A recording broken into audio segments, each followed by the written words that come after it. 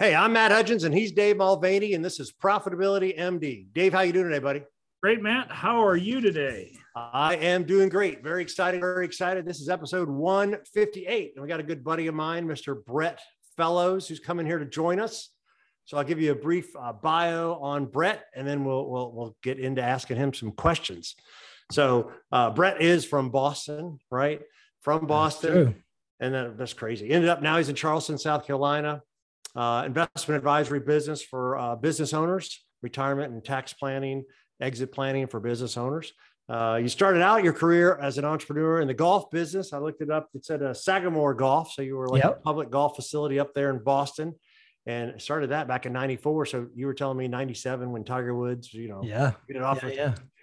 But now your main business is helping other business owners with retirement and exit planning type stuff at Oak Capital Advisors in Charleston, South Carolina. Yes. And it all ties together, Matt. It all ties together. Your entrepreneurial journey. Well, how about that? How did you know, or when did you know you were being an entrepreneur? Yeah. So I started in the golf industry, like you said, Matt, in 95, just through family members. The only reason I got it. And we had one daily fee course, 20 minutes outside of Boston. So in terms of proximity, it was very close. And in 1996 of October, there's a guy by the name of Tiger Woods who turned professional. Yeah. You may have heard of him, and golf as an industry absolutely skyrocketed. And we were frankly at the right place at the right time. And so we would be open from 5 a.m. as the first tee time, and the bar would close at 11, and just continue. Every 9 minutes, you get 4 people, all cash in the day. And it was fantastic. And then from there, we merged with another golf course in New Hampshire. And then eventually we built a facility, a 50-person grass tee, indoor, outdoor driving range. Wow. And at our height, I think we probably had 150 employees or so, most of them, maybe 25 full-time, the rest seasonal. Our Boston golf course was the busiest golf course north of Boston. So really? Yeah, we would do about 48,000 rounds in a 6-month season. That is huge. Yeah. That's absolutely it was huge. all gung-ho. The problem, so you fast forward to 2002, 2003, the market had gone down tremendously. I think it lost about 50%. And so all the baby boomers started to retire in the early 2000s, and real estate was going up. Now, I was part of the operating company. I had ownership in the operating company, but we didn't own the land. Okay. And so the trusts that own land were getting offers, millions of dollars per acre. And here we are writing a little rent check, which didn't quite. So, and in fairness to all the trustees that, as a couple generations, so it was pretty diluted. A lot of them just wanted to sell. Yeah. And this is when we started to have children and weather and all of these things you might hear of if you've talked to people from the North. We were afraid we were going to lose the Boston golf course, and I was going to have to move to one of our facilities up north, or we were going to buy another one. But I just had 10 years, kind of burnt out, and just really needed a change. And so I didn't want to leave Boston. I didn't want to go further north. And my wife and I said, you know what? We've never really done anything in our life. We grew up in Boston, went to school in Boston. We lived where we grew up. We said, let's just take a chance and do something different. Worst case, we'll come back and just continue on. And so I was able to sell my shares in the operating company, and that led me down to, we picked Charleston to move. And I had a finance background, and I had some people skills from the golf industry. So I said, I never made a paycheck from anybody. I always paid myself. Yeah. So I was going to continue to work for myself. And I figured, well, everybody's going to retire to Dave's neighborhood in Jacksonville or Charleston. We visited Jacksonville and Charleston. Sorry, Dave, but if you look at the two, it was kind of a no-brainer for us. So we loved Charleston. And so we chose here, and people were going to retire. And so I said, well, I'm going to get into financial planning. And that eventually matriculated into target marketing more towards, or a niche of a business owner. And because that has frankly been my experience. Right.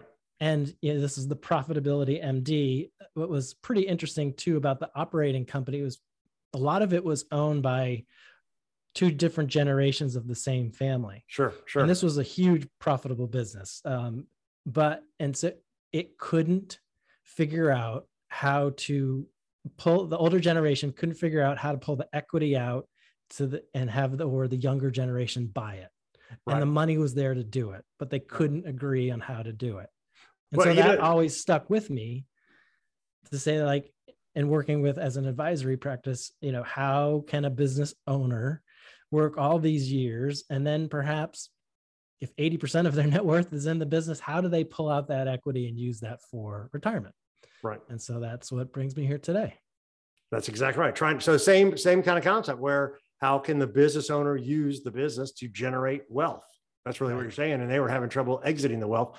One thing that the golf business you just described is really talking about, we talked about the 4 pillars. So you have a business that generates cash flow, and that cash flow is used to support your lifestyle, but also to buy real estate. In this example, that real estate was worth more than the operating business itself. That's which, correct. By the way, that happened exactly to one of my clients, barbecue restaurant here in Atlanta. And they go to sell it. They got 3 locations. Ended up, we're going to sell the business. The real estate was worth more than the business. So, McDonald's, they don't sell hamburgers. They really sell the hamburgers to pay the rent. Yeah. Right. And in essence, your operating company of your golf was paying rent for the land, but the real cash was when they. Yeah. And that's frankly why, in full disclosure, why we were so profitable is because we weren't paying a huge mortgage on real estate. Right. So we were able to cash that in, but it bit us on the backside when the land might go away. So by the way, it's now 2021. The golf course is still there. Oh, okay. That's a whole different story. What were you going to say, Dave? So, I've got a question. Okay. I know a lot of people from Boston, and you don't sound like any of them. Okay. How is that even possible? It's like, you can't take Boston out of a person. You said you were born and raised in Boston. Yeah. If you grow up in Boston and you really listen to how your friends speak, if you have half a brain, you're going to learn how not to speak like that. Give me a couple of beers and it will come out. That's great. I'm glad we don't have any followers that I know of in Boston. Right. Other than perhaps you. So, but what do you think? So as you transitioned into a new business around the financial industry, what do you think was like when you were starting out? What was the biggest obstacle you had to overcome coming out of the golf business, which is all customer service, like people coming to you, and then all of a sudden having to transition, probably where you had to go out and actually get clients to work with you. What was the biggest challenge you think you overcame there? Well, it was twofold, I think. And I never should have done. I never should have been in financial advisory. They never should have let me in the door because for all the reasons you just said, Dave. The only reason I made it was because of money. It was because I had money from the buyout from the previous business, and so I had a few years buffer. You had a runway. To get the business going. And so if I didn't have that, I would not have made it. Absolutely, right. For multiple reasons. And the second part of that was my wife. My wife is a CPA, and I'm fortunate enough, and even with our girls, I tried it for a few years. We knew we were going to start to run out of the money, and we frankly switched roles. She went back and she became a CFO of a corporation here, and I picked up more of the picking up the girls from school, cooking dinner, more of a lifestyle practice, which frankly gave me more runway. Because I wasn't working 40, 60 hours a week. I was maybe only working 25 hours a week, but that took a lot of pressure off me having to produce, because Dave, I would not have made it. The hurdle was so big in this space. Especially when Matt and I started, it was very transactional. I didn't know a soul. So it's network-based, relationship-based. So it was really tough. That's interesting. Because, I mean, you working 25 hours a week. That's almost 3 times what Matt works now. That is a great point. Hey, but I will say you become so successful now, the roles have reversed back, right? Your wife has now.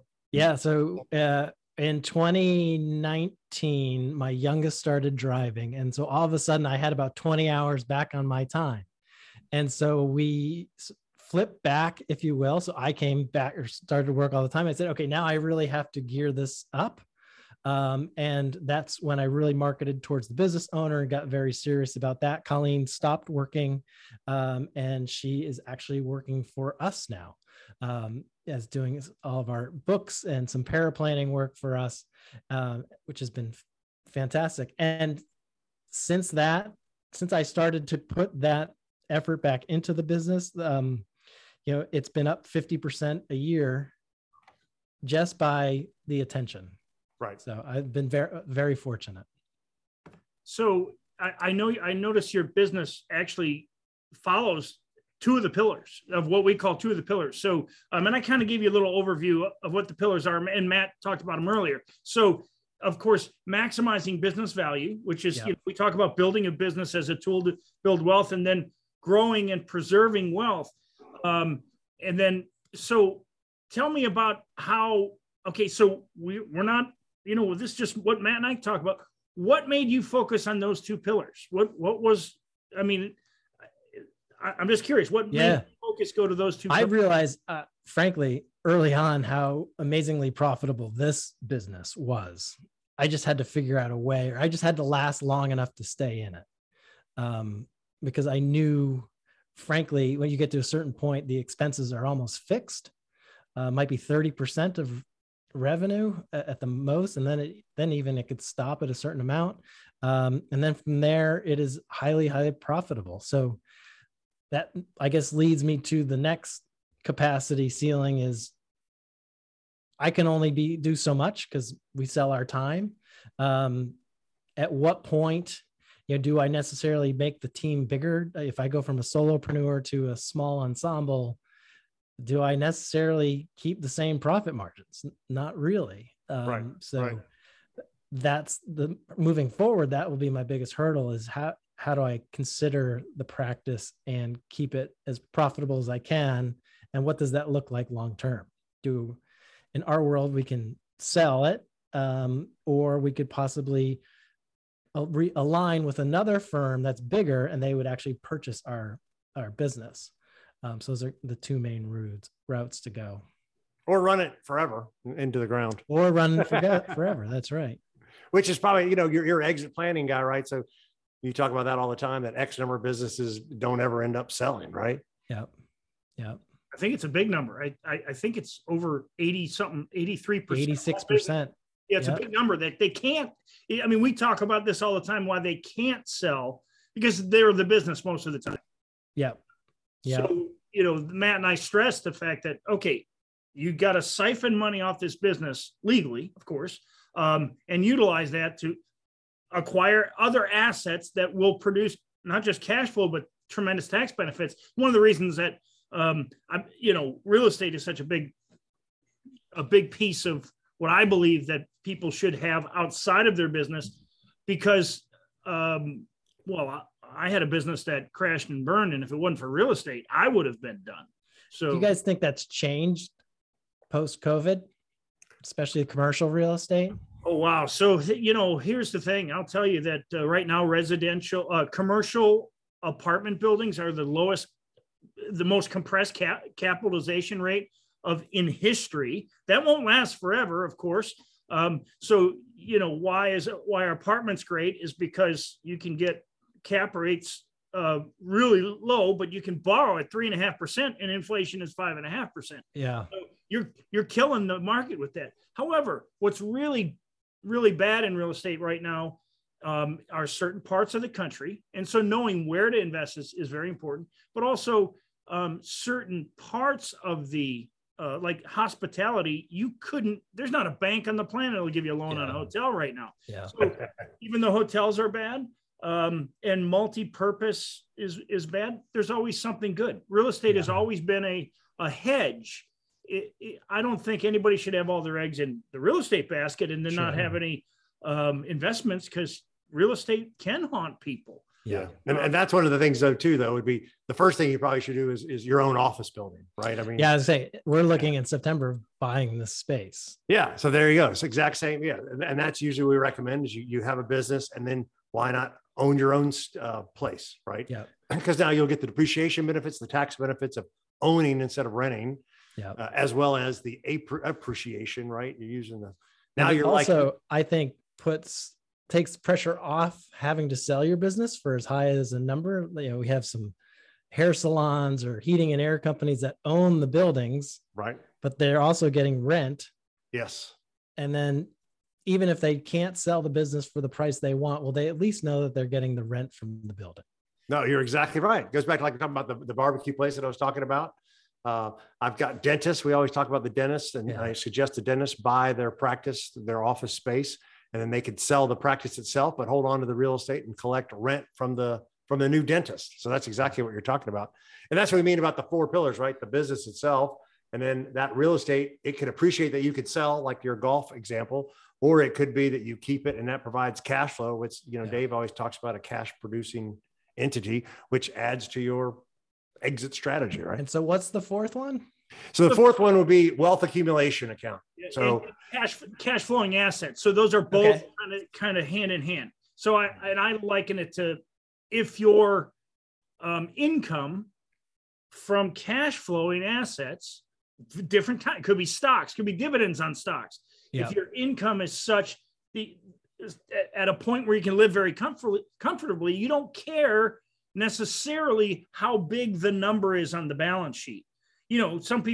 Most people want to have, I want to have X million in my bank account when I retire. Well, that's great. But the problem is, if it's in your bank account, that's stupid, because it's making the smallest amount of money. But if you take that and you put it into passive investments like real estate that can be owned in an LLC, and you can be 100% passive, but because the money comes in through a K1 on an LLC, you also get the depreciation. And I'm not giving tax advice. The disclaimer: we're not giving tax advice, not giving investment advice. But that being said, there are tremendous tax benefits.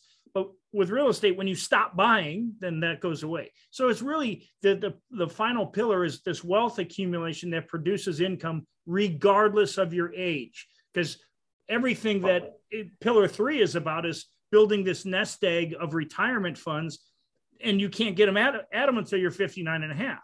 Yeah. But let's say some people start a business. I was 22 when I started my first business, and I've been self-employed since. If I have to wait till I'm 59 and a half, you could accumulate millions and millions of dollars in a fund, but you can't retire yet because you're too young. So that's what the 4th pillar is really: build an income streams. Well, it's a place to put the money, right? So yes. But what if I reverse that? What if I go the opposite? What do you guys think about not necessarily putting monies into retirement building, but since you guys are entrepreneurs, betting on yourself instead of betting on the market? You could make 20% as opposed to 8%. Well, and that's great. Well, that's literally why the 4 pillars, right? So it's diversification as a key, right? So go back to your business itself, and in business, you just have a job where it pays just for your lifestyle. No, you want the business to really thrive. And that's what we talked about, the coaching to take it to the next level, because you want those other pillars, right? So if you buy the real estate, like the office building that you're in, Brett, now you'd have that. Okay. And then if you have a retirement plan, you're putting money away, pre-tax, tax benefits, building nest egg. And then you have this wealth accumulation account, which is basically after-tax money that you're putting over there. So if your business does hit a hiccup, you have other sources that you can draw the money from, right? You don't want to borrow from your retirement, but you could refinance the office building, right? You could borrow on margin from your investment account, right? So what we see happen, or the reason I came up with the 4 pillars was, real estate guys are notorious for that. They put all the money in the next deal, and eventually the deal crashes. So not just real estate guys, but if you put all your money just back in your own business, eventually your own business, well, Dave's an example, your own business will hit a hiccup. We have recessions every 7 years, right? So you need those other pillars or diversification to have other assets that you could borrow against or provide cash flow to carry you through the day, because every business is going to hit a recessionary period or a pullback period. Yeah. So I understand the concept of put it all back in my business. That's what I know best. That's why I get the highest return.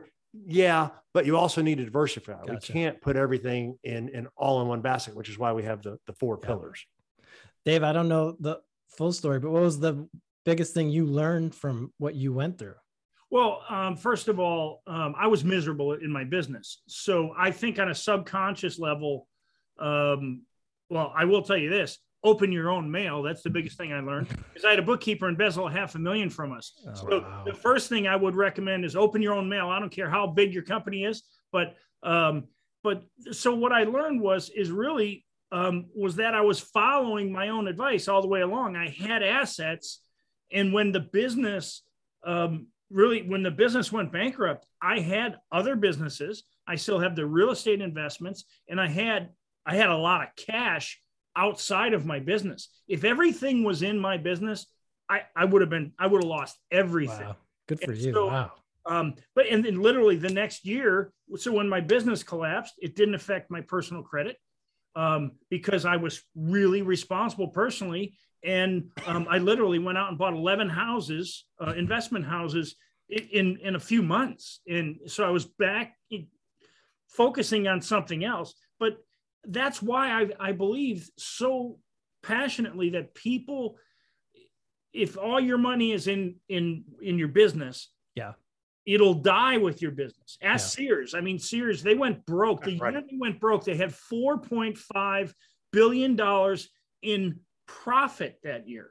They did $36 billion the year they went broke. How do you go broke on we did a podcast on that. Yeah, we did. How do you go broke on $4.5 billion? But the point being, it doesn't matter the size of your business. A business has a way of consuming every single dollar you leave every resource you'll let it. You leave in it. So you got to put systems in place to move some of that money into other things. And now the business you can run the profits from, you can create an LLC and run profits from one LLC to another. That's fine. But you've got to find a way to get money out of the business. So over time, you have these other things. And if you don't love the business anymore, you could sell it. Provided it's self-managing, because you're in Dan Sullivan's coaching. So that's, Dan Sullivan teaches that create a self-managing business. I love that concept. Yes. So, but that's great. So what do you think is, you're still young. If your daughter is just driving, that's still young. What do you think? Do you think about an exit strategy at all in your business, or how about every other minute of the day? Yeah. I think ultimately I'm going to go more the route. I'm a softie, so I have trouble 80-20, the 80% of my business that only accounts for 20% of the revenue. I'm going to have a hard time cutting them off. And there's a point where, they keep the lights on. They were with me since I started. So I think eventually I am going to have advisors underneath me that will always be able to service them. Like a baseball diamond, if I'm at second base, I'll have an advisor on first and third, and that home base will be someone to help facilitate the three of us always working forward. Right. And then that would be, in the perfect world, that would be the succession plan, is that those two, as they got more and more involved in the business and time and knowing the clients, that would be the exit plan. Now, whether that's a daughter or whether that's someone unbeknownst to me yet, I don't know, but I'm looking forward to checking out all the angles of that. So that's ultimately, I think, is for this business is right now is to build it up enough. And that looks like 200 clients, 3 advisors, and then work on a 5-year type of exit plan. What's awesome about what you just said, you're very specific on what it looks like. And right. Matt and I talk about this, most people don't think about what their business looks like when it's done. Yeah. And when it's done, it means it's self-managing. It's created, it runs by itself, and you just boom, like that. You already know what it is because you've thought about it. That's it. Yeah. That's a great thought. So what would be standing in your way, you think, of getting there, of the 200? You're looking at them. Oh, me, you? No, me. Oh, okay, I'm my sorry. own worst Sorry. enemy. Okay, all right. I got you. My own self. I still have, I don't know who knows what our minds do to ourselves, but I spend a lot of time on professional growth and personal growth. And I've done a lot of work with the last years. And I think that's part and parcel why we have grown so much the last few years. Oh, I definitely think, I definitely think just in the last 3 years, you've grown so much and you're focusing on your niche and there's a lot of imposter syndrome, a lot of trying to sell but I didn't, because I was worried about making the money. But when you get to a point where you don't have to worry about the money, then it really transitions. So I would say, Dave, ultimately it's me. And then the second part is to find A players to join the team. Yeah. I like that. And you're working on the 4 pillars. You didn't even know you were the 4 pillars before you got on our call, but you've got the business that's producing excess cash flow. You're talking about possibly buying your own real estate. I'm sure you got a retirement plan. Yeah. And I'm sure you have like a wealth accumulation account, an investment account, after-tax investment account. So I don't know if I'd always too want to stay in the advisory. I'd like to keep it perhaps self-operating organization, but then maybe do something different too. So we'll see when that time comes. And it could be a spin-off of financial planning. Maybe it's business valuations or something, just add a different facet to what we do. At the end of the day, I am more of a business owner than a financial planner. I would say that. That's good. I think I totally agree with that. Yeah. And that can be the 4th pillar is literally buying other businesses. Buying another business. Yeah. Buying more businesses because you're good at owning them instead of necessarily running them. Right. Yeah. Exactly. Let's structure it and put them together. All right. What's a good book you've read recently?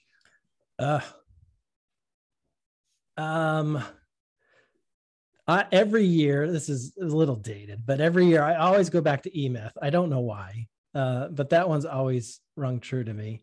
I like the traction books. Yeah, I love the idea of the implementor. And Matt is what's the other one, Matt? You're the visionary. Yeah. Which one are you? Which one are you? I said 5 years ago, I would have said I was the implementer, but now I definitely think I'm the visionary. Yeah, I think you're right. I think so. So I would say those.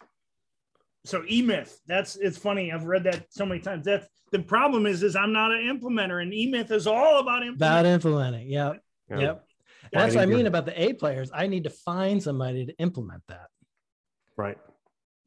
And having had so many employees in the golf business, to now having 20 or however many years I've been doing this with just, a solopreneur, it's hard to go back to managing people. Yes. So I really want to be intentional on who that person is and why. Well, you mentioned to the daughters, you have 2 daughters that are in college. Have they expressed an interest or no? Okay. No. That's just your own kind of, maybe. Yeah. Okay. I can appreciate that. I got 2 daughters in college. We'll see. All right. So, one of the other things you talk about is that you got your target market. We talk about your business owners. You got your, $1 million message, where you help, financial planning, retirement planning, tax planning for business owners. And then what is your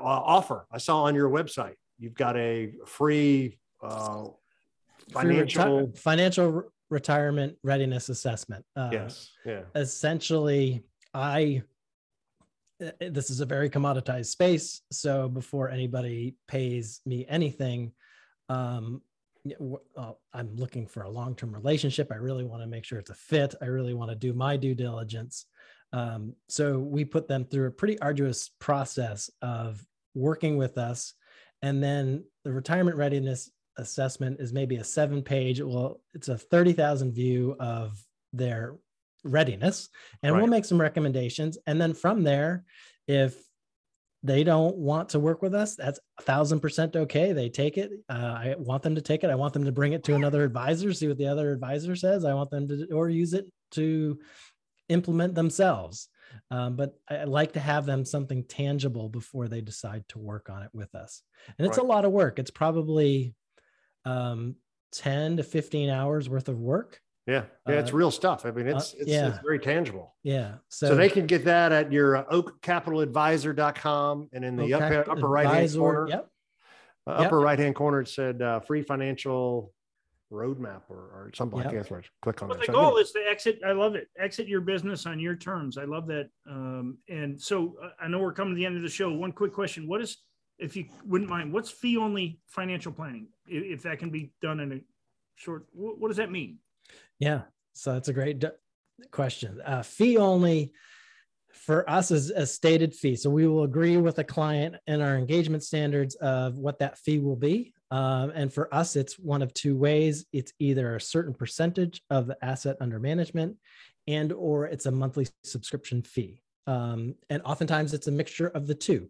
But at the end of the day, there will be a stated fee for each client. And that's it. That's the only money we make. There are no commissions or agreements with custodians, that sort of thing, which was very, very predominant in our industry for years. Right. A fiduciary. Tell them you're a fiduciary, right? Yeah, as a fiduciary. That's correct. It's a big word. Big word in our industry. Yes. Yeah. Fiduciary duty to put your interest, their interest ahead of your own. That's correct. Which is different than the brokerage relationships. Yeah. Well, that was good. This was good exploring. I appreciate you taking the time. Thank you, guys. Come on and visit with us, and we got to learn a little bit about your golf background. And you still play golf now. I know it's only February. So have you played much this year? I try once a week. I'll try. I just pretend I want to be Matt Hudgens. Then you play as much as you want, wherever you want. If you're That's right, Dave. Some of us have to work though. So. Yeah, some people, somebody's got to do it. I don't know, somebody's got to do it. Yeah. Well, this was good stuff. Thanks for being a host. Thank you. Guest, episode 158 with Brett Fellows, Oak Capital Advisors. And thanks a lot. We're going to stop recording and hang on. All right. If you can reach us at Matt at Profitability MD or David ProfitabilityMD.com and find us anywhere that podcasts are played. All right. Take care, guys. Thanks.